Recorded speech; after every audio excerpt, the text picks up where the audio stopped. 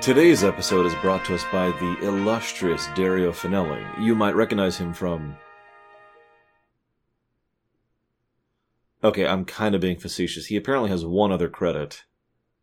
Ever. So this is it. This is his foray into fiction. At least, that we have official records of. Might be a pen name, might be someone who never got into again, who knows. I can see, though, in the animated series, they really wanted to make it so that people only did one episode each, or at most 2 episodes each. So it feels logical that they would try for the absolute furthest extreme of that, of get someone who's never written anything else ever, and then get them to write 1 episode of TAS. I'm actually only kind of being facetious. There was a thing where one of the writers wanted to work on several other episodes, and they said, no, you already did one. Then Margaret Armand was given a second... Armand, I always say her name wrong.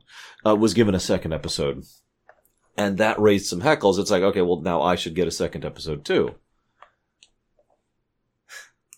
Why that rule?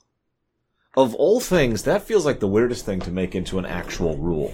Oh, don't mistake me. I like variety in the writing room too. It's one of the reasons why the Trek Rewrite Project is something that's workshopped, and we kind of toss ideas around and see what sticks. And indeed, if I was the mainliner of a particular show or series or whatever, which I hope to be someday, I would absolutely get buy-in from people, get the community going. It's like, hey, what do you think about this? What do you think about this? But the idea of restricting that, sorry, you're at your cap. You can't write any more episodes. That feels weird.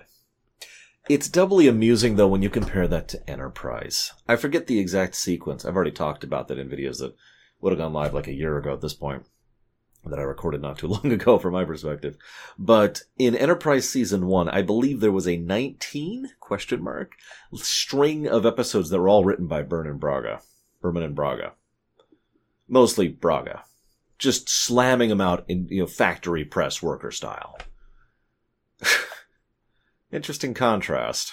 I wonder how the new Trek does it. Anyways, so. Thank you for the help. We hope for lots of cooperation and peacefulness in the future. By the way, here's a warrant for McCoy's arrest from an event from 19 years ago. It's been approved by the Federation Council. Now, this is all stupid, but I gotta pause to comment on that last part. The Federation approved of McCoy legally being taken in for trial for mass murder for 19 years ago. Now, do you think, A, the Federation Council legitimately thinks McCoy did it, B, didn't even look at the thing and just rubber stamped it, or, my personal favorite, C, was so peace happy and treaty happy that they decided to go ahead and be like, oh yes, we'll do anything at all, please, bend over backwards, lick boots. Now, that hasn't really been the Federation's overall approach in TOS, but this is TAS, and I've already established several connecting ties behind the scenes and creatively between TAS and Season 1 of TNG, which is when the Federation was at its most bend-over-backwardsy with regards to their diplomacy. You can decide for yourself if that's a coincidence. Either way, so, what happens is a sequence of events that make no sense. This is probably one of the worst constructed episodes of TAS. I legitimately sat here for a good minute and a half, just debating if this qualified as lamentation. In terms of actual writing, just capacity, storyboarding, sequence of events, plot construction, characterization, this is the worst written episode of TAS I've seen so far. It lacks some of the oomph that usually qualifies for lamentation status, which is why I have this time deliberately decided not to set up the lighting. But this is still Drac. So, they want to investigate something here. Okay, no problem. We could give them permission to, or, hear me out. Let's send a covert ship to go attack them. Oh, well, they haven't given us the legal grounds to attack them. All right, well, let's try to sneak on board. What was the end game here? What was the goal? The guy even pulls a frickin' gun on Kirk and Spock. I'm sorry, what? And this is all to prevent them from investigating the case they're looking into. a case they've already acquiesced to the legality of, and are simply trying to work to determine the truth of. Now, I see why they wouldn't trust them, but if you don't trust them, then why do you send one guy in one ship with one gun to take on a Constitution-class heavy cruiser? So, I mentioned, the new rules of lamentation state that a lamentation may have good things in it. Obviously, this is not a lamentation. But I only mention that because the following scenes would not have pulled this out of lamentation status, because the episode somehow actually got a grin out of me, like 3 times in a row. First, wait, no, he'd try to sneak on board. That would be his preferable approach. And he would most likely do so since we so carelessly left the hangar bays open. We haven't done that. Oh yeah, Sulu, could you correct that unfortunate oversight? All right, you got me there. And then, Mr. Spock, please feel free to remember to report me to the Federation outpost as soon as you can. We can't. We're out of range. I will go send you. So that's the second one. And the third one is, I will report to the Federation. Yeah, sorry, you're a stowaway, so we're going to impound your vessel. Sorry. I'll admit, you got a chuckle out of me from all 3 of those points. However, I do have to point out the absolute bonkers insanity of the idea that someone actually thinks they could just sneak on board a starship in plain view of everyone, which is already insane. But then there's the fact that while he was on approach, the aft bay opened for no reason. I mean, granted, these are not exactly smart people, but this is part of the problem. Some of the worst of Trek, in my opinion, isn't the stuff that's actually, disgusting or horrible or whatever. And I know, personal preference. It's more the stuff that is just aggressively stupid that tends to bother me the most. It's why Threshold still sits at my worst, tied for my worst Star Trek episode of all time. Because it is so aggressively stupid. Because it is insulting to actually sit here and watch that episode and be like, I'm sorry, what? And this episode is the same way. Not as bad, obviously, since this one didn't get the lamentation label, but you could see why I was putting it in consideration. They're idiots for thinking McCoy could do this. He's an idiot for thinking he could sneak on board. They're an idiot for beaming down without any kind of scanning or planning for the situation. And then they go in and they find the freak out dude is like, rah, but then they see the one survivor who was cured last time, and it's like, okay. Oh, and by the way, they keep mentioning this Aurora for some reason. Ignore it, though. Anyways, totally unrelated, the symptoms for this disease are changing colors of the skin. Then the plague spreads like wildfire amongst them. Okay. Cool. And there's also a mention of the Walking Dead. That's cool. He also has a dumb line that plagues seldom leave behind fields of flowers. Actually, that's kind of the opposite of true. The bodies, nice soil enrichment. I'm just saying, if you're going to be hyperbolic, you might as well at least try to be close to accurate. No, you could have been like, plagues seldom leave behind the sweet smell of pine, or something like that, if you wanted to go with a similar line. Or you could just not do the dumb line, because almost all the dialogue in this episode is terrible, with the 3 exceptions I mentioned earlier. This then leads to Spock being able to effectively run the ship by himself. Now, not literally, there's other people kind of at their stations, but for not the first time, I find myself wondering what the heck is the point of the other 400 people on this ship. Some of you may or may not remember I asked that question back during TOS, and I decided to do a deep dive on the why there, because it was something that, from a world-building perspective, I was thinking about for my setting. Why have such a large crew? The answer, I'll go ahead and give you the summary. I did a lot of research on this and polled a lot of people on this too, and actually looked into documents on how real-life aircraft carriers are made and stuff like that. The answer that I came down to is actually really simple. Backups and redundancy.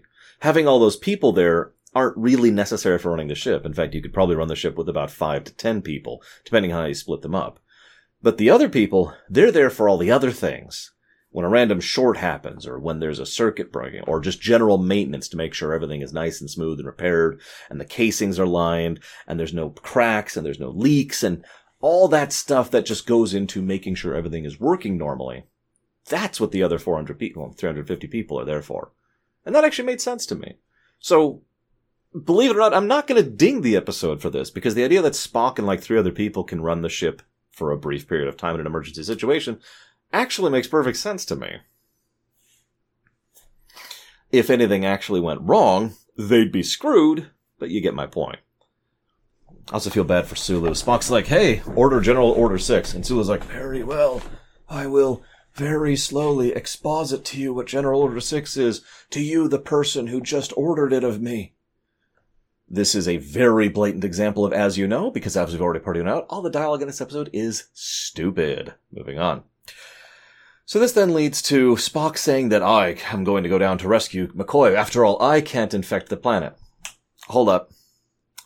That's might be true, but you'd think Spock would at least acknowledge the fact that it's probably untrue. Just because you are someone who is not affected by a disease does not mean you are someone who does not carry it and cannot spread it. That's not how that works. That's true amongst us when we're the same species, never mind amongst different species. So the stupidity just keeps coming, I swear to God. So Spock goes down and breaks out McCoy. Okay. And this leads to some really bad dialogue that tries to understand the dynamic between McCoy and Spock and fails at it miserably. I'll come back to that. And then this really pissed me off. And this was the exact moment I was like, I'm going to consider this for lamentation status because this whole episode has been stupid. But then they go through all this risk and all this effort to bring McCoy up because he's the medical doctor and he's the expert and he's dealt with this plague before, right? Then, as he's diagnosing it, Kirk figures it out. Kirk, who is in the terminal phase, to quote the episode directly, who is on the verge of death, puts together what's going on with the Aurora. Then, Spock is the one who actually processes the rest of the problem. It's like, okay, well, now that we've figured out what's causing the pigmentation, we can check for the actual disease. And, you did cure that one Saurian. Do you have that on board? McCoy does nothing. He's a pill dispenser. I can't, what? You're kidding, right? No, we're not kidding. Then they go to the thing where it's like, we'll let go all the legal ramifications of the jailbreak and the attempted attack on your ship if we all just call this one a draw. And Kirk's probably just like, I just want to get the hell out of here, so sure, fine, whatever. Then, just to close the episode out in the most face-palmingly way possible, they have a scene between Spock and McCoy. Now, I'm going to speak genuinely for a moment, okay? I'm not super good at writing dialogue, but I have studied writing dialogue quite a bit. And what I know most of all is how to do it well. Well, let me try. I know how to identify when it's done well, and I know how to identify when it's done very poorly. If you are ever having an interest in writing dialogue, in theater, in television, in movies, in books, in just fan fiction, and something you just do for fun on the side, video games as well is another one, please do me a favor. Watch this episode. You don't have to watch the whole thing. Fast forward to the end when they're doing what is the closest thing to a coda and look at the dialogue between Spock and McCoy and don't do that. Now, I know that sounds like a joke, but I want to make this very clear. I'm going to put a pin in this in my memory and use this going forward as an example of bad dialogue. The pacing of it is bad. The structure of the lines is bad. Any kind of actual charisma or chemistry is completely absent from two actors and characters who have wonderful chemistry and charisma with each other. This is terrible dialogue. And then it leads into a fake laugh track and, of course, the meme thing that everyone is always aware of. This is probably the only reason people even remember this episode right here. This is terrible. A one-off, as I would describe it. As a reminder, it's lamentation, one-off, two-off, three-off. This is a one-off. This is crap.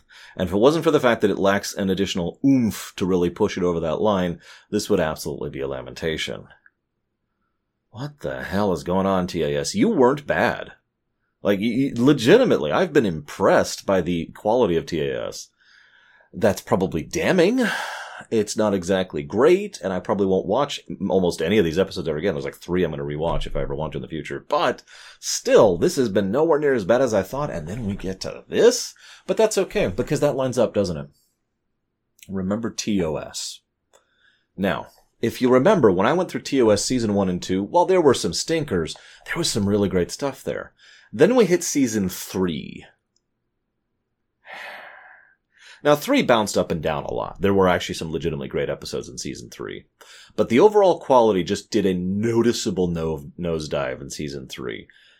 And I feel like that's what TOS tends to get remembered for amongst people who are not specifically Trek fans or classic Trek fans or whatever, right? They remember the stuff that gets memed. That's how memes work.